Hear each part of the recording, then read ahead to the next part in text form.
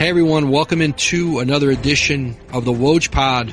Finally, my guest this week, ESPN's Jay Bilas. We talk about the change in legislation in college basketball, how that relates to the NBA, and how it really relates to the future of the elite basketball prospect in this country, and how that's going to impact the NBA over time. Great conversation, visit, insight from the very best. Here's my chat with Jay Bilas. Welcome into Jay Bilas. Finally get Jay here on the pod. Jay, how are you? I'm doing great, Woj. How you doing? I'm doing great. The first thing I've got to ask you about, it was either your Instagram or Twitter, maybe both. Sean McDonough's golf tournament up in Boston, I think, the other day. Bill Raftery and Charles Barkley at the same charity event, same golf tournament. There had to be a few stories come out of that. There were plenty of stories. We had not only Raftery and McDonough and Barkley, but PJ Carlesimo, Mike Breen, Jim Boeheim, Gino Auriemma. We all went out to dinner after the pairings party in the North End at some Italian restaurant. And I don't think I've laughed that hard in a long time. Those guys have story after story, and whether you've heard them before or not, they're still funny. And I still think, and you know this far better than I do, but I think the most amazing thing in sports is not, Tiger Woods or Jack Nicklaus winning 18 and 14 majors or anything like that, or, somebody hitting 70 home runs. It's PJ Carlesimo being on the air as often as he is without cursing. That's the major, the best accomplishment I've ever seen in sports. No, you're absolutely right. Can you go anywhere without strangers coming up and having some random story about Bill Raftery you would never imagined? Not only do more people have bumped into him or known, never mind people who were in the basketball sphere, just how many average people have a story about Raf? Yeah, everybody's got a Raf story, and if you've been with him, as you have, you feel like you're his best friend, and you've known him for 50 years, and he treats everybody unbelievably well. And another thing, as you know better than I do, one of the amazing things, I flew into the Boston airport, and I'm waiting for my golf bag to come off, and Charles Barkley got off his commercial flight, and he's standing there waiting for his bag, and there must have been, no joke, 25 people that came up to get their picture taken with him, and he was so nice you couldn't believe it. I mean, he got to know people's names, and he was good to everybody. It was really, really incredible. And now, I know he's thrown somebody out a window at one point in his career, but clearly that guy that he threw out the window was not very nice, because everybody that's nice to him, he treats like $1 million. It was really, really neat. Jay, we were at the NBA Finals in Cleveland, and I saw Charles in a hotel bar after one of the games. And he mentioned that the next day it was him and I think Jalen Rose and a few people were in there. And he mentioned that he was flying out early that next morning and had, I think, connect through Minnesota, and he was going to Iowa. And I said, what are you doing in Iowa? And as it turns out, he had met a man, I think just met him randomly somewhere, an older gentleman a few years ago, and kept in touch with him through text. And the man ended up getting sick and ill, and I think a family member let Charles know kind of near the end of his life that he had gotten to know, that getting to know Charles had been really special for this man. And Charles was planning to fly to Iowa and show up at the memorial service, at the funeral the night before. He was going to, and he did. And in fact, I looked on Twitter the next day, and there were people posting from this funeral outside of Cedar Rapids, Iowa, because Charles Barkley just walked into it, and just remarkable. Yeah, exceedingly nice person. And sometimes when you think, it must be really difficult for a guy like Charles to walk through the airport. I remember this must have been 20 years ago. We were somewhere, and he was talking about celebrities that don't go out very much and then are surprised by the fact that they get hounded when they go out. And Charles's theory at that time was, if you go out a lot, people are very nice. It's not going to be like a Michael Jackson sighting if you actually go out and you're in the public once in a while. If you live the life of a celebrity recluse and you only go out on rare occasions, people are going to try to take advantage of it. But everybody that came up, he was like, yeah, let's get a picture. And couldn't have been nicer. And on several of the pictures, they people came up. We were standing next to one another. They came up and said, "Can I get a picture?" And then they handed the camera to me. And so what I did was I took a picture of them and Charles, and then turned the camera around and make sure I took a selfie of me, so they had that in there. Perfect. Charles has, and we'll get into this here, but Charles has one of my favorite college lines ever. I think they were hounding him at Auburn for unpaid parking tickets, and as the story goes, I think Charles said, "Hey, I didn't pay for the car. I'm not paying for the tickets." Yeah, that doesn't surprise me. I mean, he must be laughing at all this stuff with the NCAA now. When he and I were in college, especially in the SEC and in large measure in the ACC, the stories about guys getting paid were legendary. So this stuff about some guy taking an extra $5 or getting a meal paid for, it seems like child's play compared to what was going on back in the day. Yeah, and that's the funny thing. People say it's worse than ever, and I'm not sure. I just think now, I think the money comes from different places than it used to. I think the money comes, I think the coaches, for the most part, know how to get some plausible deniability. Hey, I'm going to make sure you get paid, but it's not me doing it, and whether it's through an agent, through the financial planners, which is another one. There's lots of ways now. You know, the old days of the guy walking in with the briefcase of money in this. I mean, that's how it literally happened. I don't think it's really done like that anymore. It's not as prevalent in that regard now. I always make a joke, but it's true, that I kind of harken back and miss the good old days of cheating when the player actually got the money. Now it's just everybody around the player that brokers the player that's getting the money. Well, and that's exactly right. And I think I'd feel better about it if the player at least got it. And you're exactly right. It's so many times I don't think the player even knows he's being bought and paid for. I think he's being influenced and pushed in some cases toward a direction by people around him or others getting the money. But I don't know that they see, in many cases, guys see much of it. And if anyone's going to get it, at least allow them to. But that's exactly right. Right. But that gets us to the NCAA's proclamation yesterday with great enthusiasm that they had made dramatic and earth-shaking change in college basketball. And I think you said it exactly right, Jay, in some of the SportsCenter hits you did and some of the interviews you did on it initially after. You know, there were a few common sense moves that should have been done years ago that didn't need an FBI investigation to do, that were merely a step in the right direction. And when you really look at it, you see some very moderate moves that probably help a very small number of players. But the idea that this is dramatic is silly, because dramatic would be allowing, which I think you've talked about for a very long time, at least allowing players to profit on their likeness. If a car dealership wants them to come sign for 2 hours, or if, a local hardware store wants them to do an ad for them, whatever it is. And then that way, if the schools say, well, we can't afford it and it'll violate Title IX, then we're going to have to pay everybody, whatever their excuses are, you could just let the outside pay for it at the very least. And of course, this doesn't even come close to that. In fact, it's very much, this is a status quo. There's no change here. This is status quo. And in fact, I think I think Dan Wetzel said it. They've doubled down on their amateur model.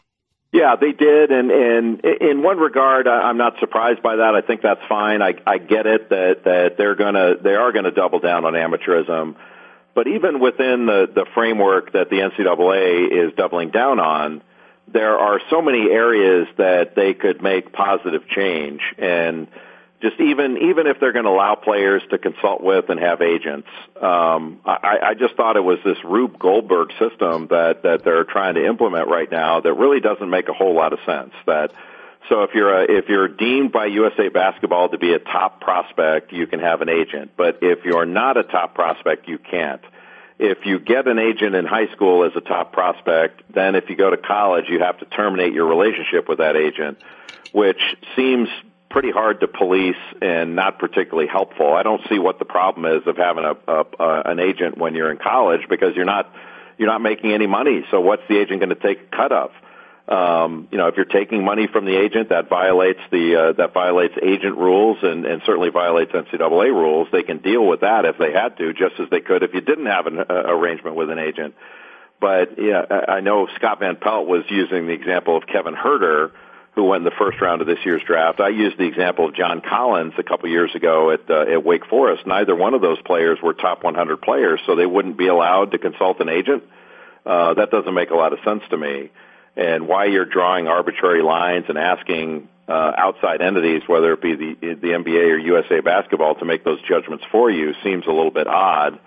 And it also seems like there are chances for corruption in that too. So if you're gonna have a system where somebody is making the call on who is a top prospect and who's not, how is that any different from money funneling to those people to make those decisions? And I'm not saying that would happen, but the NCAA is always worried about corruption and what they call corrosive elements.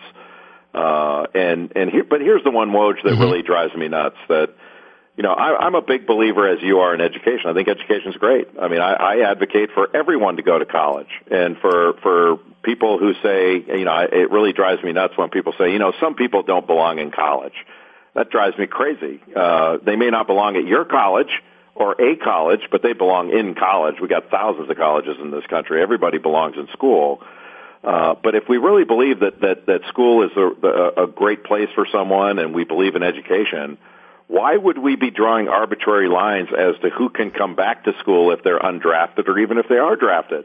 We should be welcoming players back to school without a line being drawn.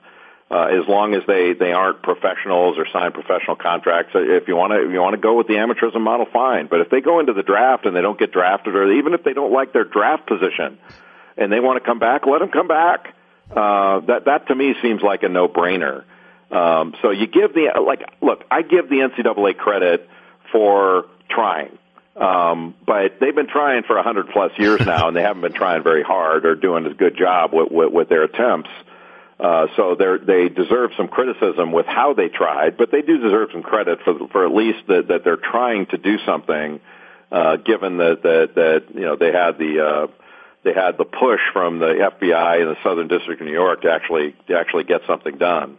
Well, the one thing you hit on there, Jay, with allowing players to come back to school, come back to college basketball on scholarship, if they go undrafted. Now, in other sports, I think hockey, baseball, you can get drafted and the team will keep your rights and you could go back to school. So if you were the 50th pick in the draft, you could still decide to go back. But number one, I don't think you're going to see many players who go undrafted decide to go back, because if you're an undrafted player, and for the most part, you're going to know you're going to be undrafted. There's very few players who, as they get deeper in the draft process, if they're not being delusional, and there is a lot of delusion in this process for a lot of people often, but you're going to know, listen, I'm probably 50 to 60 or 40 to 50 or 40 to out of the draft. But even prior to the draft, if teams suspect you might go undrafted, they're already doing contingencies with your agent. Hey, if this player goes undrafted, we're going to offer you a summer league spot, maybe a two-way contract, a $75,000 or $100,000 guarantee for next year. And for a lot of guys, that's going to be plenty good enough to say, I'm going to go do that instead of another year of college basketball, because history will show you if you're going undrafted in this year's draft, you're probably going undrafted in next year's too. I mean, there's exceptions to that. But for the guys who might come out, their status may not change a lot. There's a whole crop of young players coming up behind you. And I guess the thinking in talking to the people in the league office yesterday about why only combine participants versus non-combine participants was the NCAA wants those players to go through that process of getting feedback from, the teams about where you're going to fall. Do you get invited to the combine? I think the last 3 years, there hasn't been a player drafted who hadn't gotten an invite to the combine. So usually they do a pretty good job of anticipating who's going to get drafted. And it seems like they're fearful of that marginal player who had never had a chance to be drafted and has been told he'll have no chance to be drafted, that if they allow all of them to come back, there's going to be this roster chaos around late June, early July with the colleges. But again, to me, that makes a problem easier for a coach. I understand why a coach doesn't want that. And if a school, and I saw this argument yesterday too, well, if a school goes out and fills your scholarship while you're gone, like, hey, we're going to go sign a couple guys in the spring, we don't know if you're coming back, I guess, that player could transfer, or that's part of the risk the player takes by waiting till the end of June when he's been told, hey, listen, you are not going to get drafted. And if you want to ignore all that, then there's some peril. And to me, does the NCAA have to be responsible for that guy who's been told for 3 months he's not going to get drafted? And there's only 100 of those guys and then they can all come back. I actually understand why maybe they're putting some limits on that, because if they're listening to anyone, they're not going to be surprised when that happens to them at that point. They've had plenty of advance notice. Yeah, I agree with that. It's just I always fall on the side of say you have an open system, and you mentioned baseball and hockey. That say we don't put any restriction and say, hey, if you want to go into the draft, go into the draft. If you don't get drafted, everybody can come back. And a player that's going to a Power 5 school that most of us would agree, hey, he probably should stay in school, but he goes through the draft process anyway and wants to come back. But his school has already moved on from him. Well, there are a bunch of places that would like that player. So let him go. Maybe he has to go to a mid-major and play. And as long as he can play right away, why would we have any problem with that? It would actually be helpful in a lot of ways, rather than closing the door forever on a player when the truth is, if a player is not welcomed back to college after going through that process, the chances of that player going back to school at all in the future are greatly diminished. And if we really if it's a student-athlete centric system and we really put the student-athlete first, we should say, you know what, come back to school. Like, we realize you made a mistake. It was against what the common wisdom was, but come back to school. There's a place for you here. And we should be welcoming, and we shouldn't be worried, and we being the college basketball community, I don't think we should be too worried about the NBA. The NBA can take care of itself just fine. My thing would be, hey, if you get drafted, even if you get drafted in the first round, however unlikely it would be, maybe you don't like your draft position, maybe you don't like the team that drafted you, maybe you feel like, you know what, I made a mistake, I'm not ready.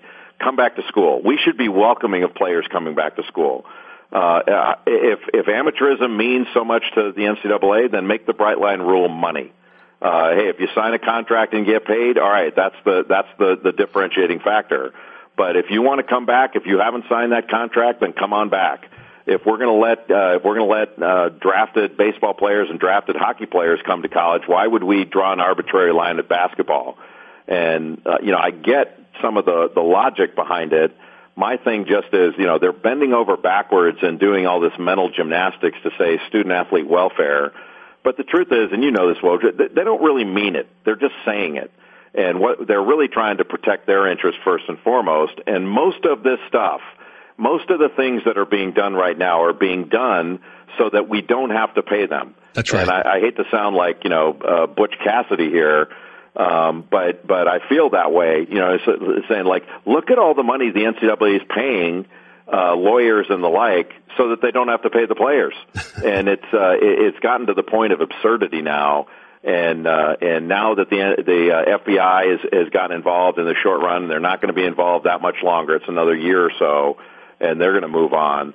The NCAA feels like, well, we have to do all these things and we have to do them now. Well, that's fine. I'm happy about the deliberate speed, but it doesn't mean it absolves the NCAA of the responsibility to make the best possible decision and do it the right way. And thus far, I don't think they've hit that mark. Today's episode of the Woj Pod is brought to you by Spotify. Did you know that every single episode of the Woj Pod is now on Spotify? Yes, the same app that has millions of songs now has thousands of podcasts. On Spotify, you can listen to all your favorite shows and discover new ones. Just not too many. We get a little jealous very easily. To subscribe to our show, search for the Woj Pod, tap follow, and get every new episode delivered to you. Podcasts on Spotify, they're streaming right now, and now, and now. There's two separate conversations here. I think there's one within the scope of agent representation, being able to go back to school early, those things. Okay, how can they make any of that benefit players in the best possible way and maybe cover the most players? But then there's the bigger question that they, again, refuse to address and may never address unless they're forced to, which is, you said, paying the players. And I think there's this belief that if you paid the players, it would end the corruption or what went on in the FBI investigation that opened up some people's eyes to how this industry works, and it's a supply and demand industry. It's supply and demand. You have college coaches who need to put recruiting classes together and agents who need to put recruiting classes together. And I do believe this. If we decided whatever the number was, let's say we're going to pay big time basketball players and football players, revenue producing, whatever the number is, $35,000 a year, 50 a year, you can come up with whatever number you want. What will happen then is, okay, they'll get that and they deserve it and they generate this revenue. And just like a child actor or child musician or somebody who fills an auditorium or a movie anything, that's what they're doing. And we all agree that they've earned it. But the idea it's going to end the corruption is silly, because whether a school can give a guy 25 or 30, whatever the number is, Jay, you and I are recruiting the same player and I really want this guy and I'm willing to do more than the 35,000 each of us can pay him. Well, here's another 50. And the people who are offering this money and the people who are asking for this money, because they've come up through an amateur system where they've been paid or they've been recruited from one travel team to another or whatever, or a sneaker company who has made it profitable to be with them, whatever it is, it's not going to change the supply and demand. It'll just be more money on top of that. So don't say we're going to pay the players, that ends the corruption. Just say we're going to pay the players because that's fair and the right thing to do. But all these other issues, they will not go away. That's true, but it really boils down to, on one hand, what the definition of corruption is. Because if you take away, sort of the principle of amateurism and say, look, it's an open system, players can take what they like for name and likeness, and right. And then if schools want to pay, if they have the equivalent of a salary cap and say you can't pay more than X or Y or Z or something, they'd better come up with a good reason for having that sort of restriction in order to pass antitrust muster. But right now, just take coaches. Like, nobody's worried about what coaches are paid or what they get on the side. They're not worried about, did Coach K take a free meal when he was in Las Vegas from USA Basketball? Who paid for those right. meals? Nobody's worried about that stuff. And so it's not an issue of corruption in right. that regard. Right. And it's the wrong word. I think it's public. It's the right word, because that's the way it's exactly the right word, right. because that's the way the NCAA views it. Because it's corrupt if their rules get violated. And I do think the Southern District of New York, I happen to think that, I do not think these are violations of federal law, but, the Southern District of New York sees it differently. But that's kind of my issue. Like, one of the things that came out yesterday was the NCAA is trying to put in or putting in increased penalties and sanctions on coaches and others that break the rules. And I hear this all the time. Well, the incentive to cheat is greater now because the penalties aren't so great.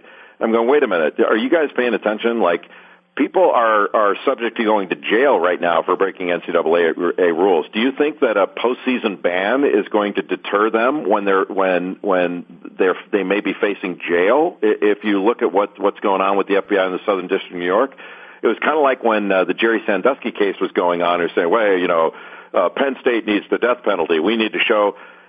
Did anybody really think that Jerry Sandusky or his ilk would be worried about a bowl ban in their behavior? Right. Of course not. They're looking at jail for the rest of it. He's looking at jail for the rest of his life. And that's the kind of thing that drives me a little bit nuts about the way the NCAA does business. Is they're looking at, thinking that, hey, we put in some increased penalties and that's really going to stop people from doing things that the money incentivizes them to do. And I don't think deterrents work that way.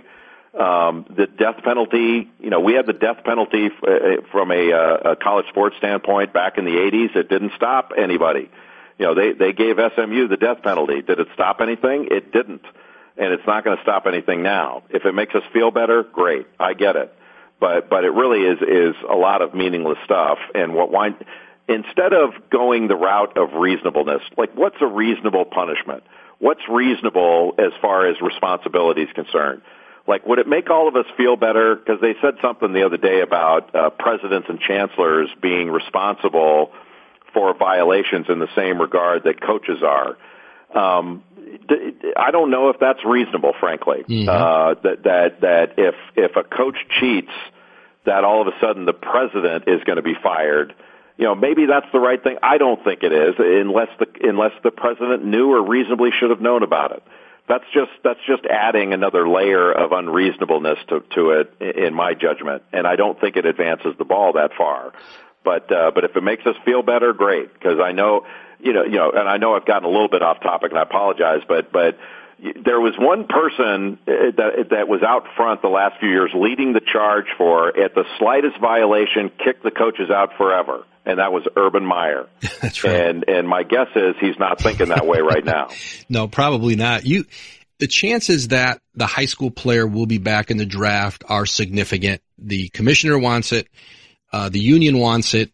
I'm not sure all the teams want it. I don't get that sense from general managers and even some owners that there's not a tremendous appetite with all of them to go back into high school gyms and to, really have to expand their staffs and all the things and take a lot of risks on players they don't know very much about, but they're headed that way. This rule was in effect in the 90s.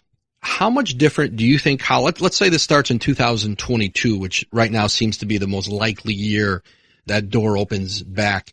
How much different do you think college basketball is going to look when the NBA goes back to this rule?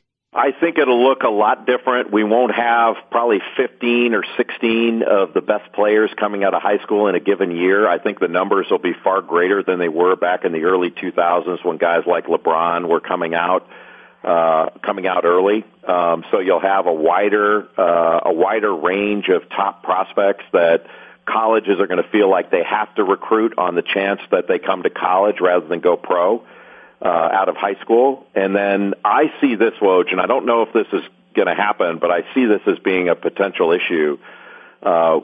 We may not have as many high school players coming in to college of the best players that decide to go pro out of high school, but we are going to have more Marvin Bagleys that decide they're going to reclass and come into college early, and then they're still one-and-dones.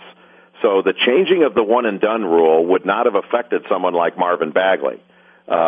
He was an older high school player that reclassed and came out of high school essentially early to come to college and still left after 1 year. And we're still going to have guys like Trae Young that were not considered perhaps quite good enough to come out of high school, but yet go after 1 year of college. So we're still going to have a ton of one-and-done players. We're just going to take 15 or so out of the equation that come right out of their last year of high school. And somehow the NCAA, and I do think college coaches are complicit in this, that the NCAA has been blaming all of its problems on one and done as if that's the cause of problems, and it's not. It is not. It has had no causal effect in paying players or the like. But it's been a convenient target to blame, and we're going to have the same issues going forward. But we're going to have, people seem to forget, and I know you haven't, but a lot of people seem to forget what the landscape was like in 2005 or so when the one and done rule, the quote unquote one and done rule came in, where I think if you took a poll of college coaches back then, they would have said, this is great having them come to college at least for a year, because we have more certainty in recruiting and all that. And then the NBA, I think, was very happy with it because they were tired of being in high school gyms and going to AAU events and all that. The only thing they really do now is NBA scouts anyway, is they go to these postseason events and some USA basketball events, and that's pretty much it. Now they're going to be back in high schools talking to high school coaches, AAU coaches. It's going to bring an aspect to it that I know the NBA would rather not be involved in. But right now everybody is being asked, whether it's you, as you know far better than I do, everybody outside of the NCAA is being asked to shoulder responsibility that really belongs to the NCAA. So the NBA is going to have to start doing more to help the NCAA, and USA Basketball is going to have to do more. Heck, USA Basketball now is being put in the position, in addition to winning gold medals, USA Basketball, part of their mission is to grow the game, and the NCAA is asking them to shrink the game to limit the amount of opportunities that players have during the summer to play. And I can't imagine that USA Basketball feels comfortable with that, or they're particularly pleased about what happened yesterday. Yeah, and that's what happened yesterday, and we reported on it that USA Basketball was essentially blindsided by the announcement by the league. The NBA wasn't. Key people there weren't aware that this announcement was coming, and they had met the NBA and USA Basketball and the NCAA. They've sat down, they've talked plenty. But it was made clear to the NCAA that USA Basketball wanted no part in a rating system of top high school players. If whatever there seems to be like there's going to be a number that the NCAA is going to put on it, whether it's going to be 10, 15, 20, 30, no one seems to know, of high school players at the end of their junior year. And this is once one and done is gone. So we're talking 21 or 22, that those players will be able to hire agents. And the rating system, the NCAA says, will come from USA Basketball, who told them, we don't want to do this. We're not going to do this. We don't have the infrastructure to do it. And yet, to me, it showed you, I think, with the NCAA, like their haste in wanting to get something out, and the fact that maybe they weren't really looking for solutions here. They were looking for a PR hit with the announcement. But yeah, like you said, they're not in the business of that. And you know, they've got to stay. I think USA Basketball tends to want to be independent of everything. They have to serve, you know, they serve a lot of entities. They work with the NBA, with college, with high school. You know, they have obviously the Olympic team, but they also have 16 and under, 17 and under, 18 and under teams that are led by usually college coaches in the summer and do those things. They don't want to be in this business. Yeah, and USA Basketball is doing coach certification, and my camp actually has worked with USA Basketball to certify coaches that we bring in for a coaches development program. They do a great job with it, and they do a lot of youth development and teaching of young people and how to bring up players in the game. But the fact, you know, the idea that USA Basketball, maybe the NBA, and the NCAA are going to partner for camps, I think that's fine if they want to partner for camps that are going to be competitive in the marketplace. But if they're going to be exclusionary or exclusive camps, then I think that creates a problem within the marketplace that the NCAA basically has set up according to its recruiting rules and its recruiting calendar. And then there are the issues of who are going to staff these camps. That if you have people within the NBA structure, maybe they're G League coaches or younger aspiring NBA coaches, what's going to stop colleges from hiring those coaches that develop relationships with young players? And it's basically going to be the same type of system. You know, you're not going to be able to tell a school, well, wait a minute, you can't hire ex-NBA player that's been working at these camps as an assistant that's developed relationships with these players that are recruitable athletes. It just creates it's the same system in different garb. And I don't like it. I don't think it's necessary. Not all of this is bad. Not all of this is corrupt. I always, and again, I'm going a little bit off the reservation here, but oftentimes when we're talking about NBA decisions for players, people talk about, well, you know, this kid's getting bad advice, or a lot of people in his ear. Mm-hmm. Well, you know, bad advice, basically, the person who says that someone else is getting bad advice is usually saying, this guy's not listening to me. They're listening to somebody else. Right. And so, you know, look, these players, nobody's worried about the advice they're getting to go to college. They're worried about the advice they're getting that would steer them away from college. And I just don't think that's something that we can regulate. I think you have to offer the best, you know, offer the best information that you can to a player about what college can do for them, and then say, hey, listen, and if you decide to go into the pro sphere and you don't stay there and you don't sign a contract, you know, you go and you find out there are some brick walls or closed doors, then you are welcome back into college. We want you to go to school. We want you to play. And we'd like you to come back. I think that's the way it should be, instead of us putting up barriers to players that are mostly artificial and are mostly saying, well, wait a minute, you know, if you turn your back on us, we don't want you again. I'm not a big fan of that. I think we should be more inclusive and welcoming of players, and let the NBA figure it out. If they draft somebody in the second round, late in the second round, and that player decides, hey, you know what, I don't think I want to go there, so I'm going to go back to school. Well, that's the NBA's problem. That shouldn't be college's problem. Support for the Woj Pod comes from our friends at Rocket Mortgage by Quicken Loans, America's premier home purchase lender. Let's talk about buying a home. It can be one of the most important purchases you'll ever make. But today's fluctuating interest rates can leave you with unexpected higher payments, which can turn a great experience into an anxious one. That's why Quicken Loans create their exclusive power buying process. Here's how it works. They check your income, assets, and credit to give you a verified approval. This gives you the strength of a cash buyer, making your offer more attractive to sellers. Once verified, you qualify for their exclusive Rate Shield approval. They'll lock your interest rate for up to 90 days while you shop for your new home. Then, Once you found the one, if rates have gone up, your rate stays the same. But if rates have gone down, you get to keep that lower new rate. Either way, you win. It's the kind of thinking you'd expect from America's largest mortgage lender. To get started, go to rocketmortgage.com/Woj.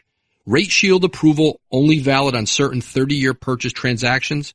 Additional conditions or exclusions may apply based on Quicken Loans data in comparison to public data records.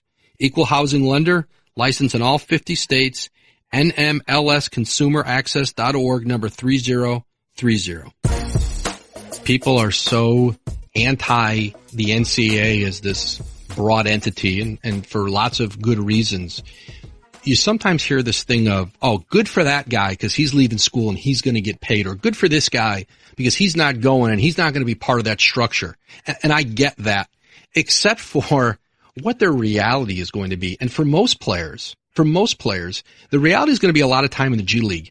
Almost no matter where you get drafted, a lot of first-round picks are going to spend a lot of time in the G League. And now you might be on an NBA contract, and that makes it worth it. I totally get it. But, you know, a guy who's on a two-way contract can make – two-way contract means you can spend 45 days, up to 45 days in the NBA.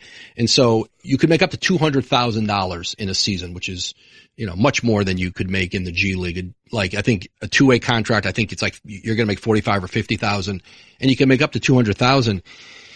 And that might be better than college basketball for some guys. But the guys who are just on G League deals making 20, 25,000 and traveling, getting up at 6 a.m. and flying Southwest, connecting through Midway to get to, you know, to go play the Memphis Hustle and then on to the next one, it's not real glamorous. And it's nowhere near playing in the Big East, ACC, Big Ten, where you're chartering and the facilities are great and you're playing in front of big crowds on TV. You know, the rush to get to the pros for the elite player, of course, go. But for that marginal player, and I think in some cases, you're better off in development with certain college programs. In some cases, I think the development with a team that does their G League right might be better than some colleges where I think it's a case by case. But there is almost, and I think you see this too, Jay, the longer you stay in school, if you don't leave right away, there's almost like this cred you lose. That, what do you mean? You're not good enough to go yet? And whereas when most guys really look at what the reality of pro life is, it's really not that appealing, especially in your first couple of years. That hits the nail on the head. And so from an NCAA perspective, you know, my thing is, and I realize there are a number of players out there and a high percentage of them that are looking at their pro futures as sort of pipe dreams. They don't see it that way, but the rest of us are looking at their chances saying it's a little bit of a pipe dream for you to expect this in your future. But my thing would be, you know what, dream big, but you can do both. You can get your education and still have those dreams, because I know one thing, all these NCAA colleges and institutions are not talking to their regular students about, you know what, you need to aim lower. The people are saying, well, I'd like to go to Silicon Valley and I'd like to get it to have a tech startup. They're not saying, you know what, 90% of those things fail. Don't even think about doing that. No, they're not doing that, and they're not telling their scholarship musicians or their scholarship acting students. They're not telling them, you know how few people make it in Hollywood. A lot of people are bussing tables; they never make it. They're not telling them that. What they need to do is sell them on pursuing their dreams athletically and getting their education and having that in their back pocket. Because, I did it. Almost everybody I played with did it. You can go to school, pursue your athletics, and get your degree. And if you leave early, you should be welcomed back to finish your degree. And I think most schools are doing that. Most schools are welcoming them back. But we have to confront the reality that these kids are facing, rather than this old school idea that we have about, well, this kid's making a mistake. And I've heard a lot about, you need to take responsibility. If you make a mistake, that's on you. If you leave early, that's on you. I don't necessarily think we need to do that. I'm more of, hey, look, if you change your mind, if you don't think you made the right decision, come on back. Right. Not just telling, well, you're an elite player, so you can go and make a bad decision.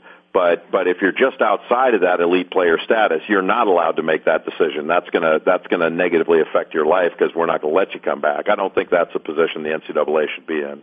I think a big part of why the league wants to open the doors back up to high school players is there was a time where they wanted to go the other direction. It was the high school player could come out, but then, players got to stay 2 years in college. It's similar to that baseball rule. And that's kind of gone out the window here in, I think, the negotiations. I think the league has moved off that. I don't think the union would have gone for that. But I think the motivation with the NBA isn't about, well, we're going to do the right thing. This is the right thing to allow young people to pursue their dreams at 18 or coming out of high school. A lot of owners are putting a lot of money into these G League franchises, and they'd like to see a return on this money. And I think they would like to see TV deals that might pay them a little bit.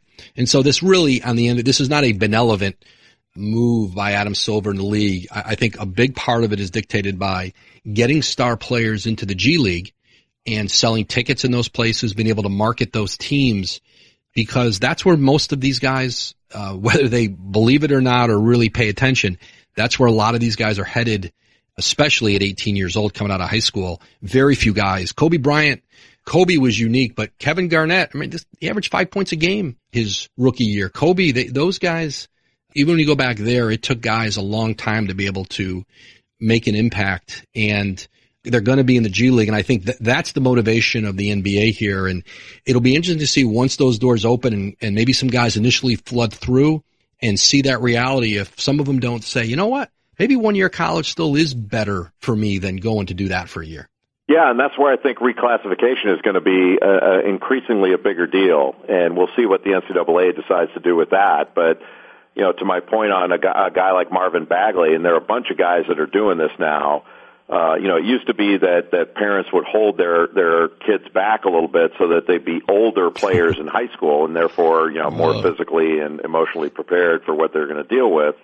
And they might go into college at age 19. I started college just barely 18 years old, but now guys are 19. And, people were talking about last year Marvin Bagley. Well, he really should be a high school senior. He's 19 years old. He was way older than Jaren Jackson was, from Michigan State that got taken in the top 5 in the draft.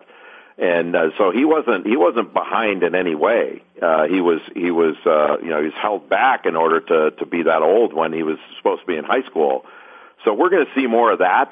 And so we're still going to have we're still going to have a bunch of guys leaving after just 1 year. So the dynamic in college, I don't believe will change all that much. And as you mentioned, it's not going to change before 2021 or 2022 anyway. But even once we get there, people will have figured out more effectively how to manage their high school years so that they can graduate early, get into college, and then take advantage of, instead of, playing high school basketball before they go pro, they'll be able to train, get better nutrition, better facilities and all that in college, and then go after 1 year. And the bottom line, Woj, is all these things that the NCAA is doing right now do not address in any way Brian Bowen getting $100,000 or things like that.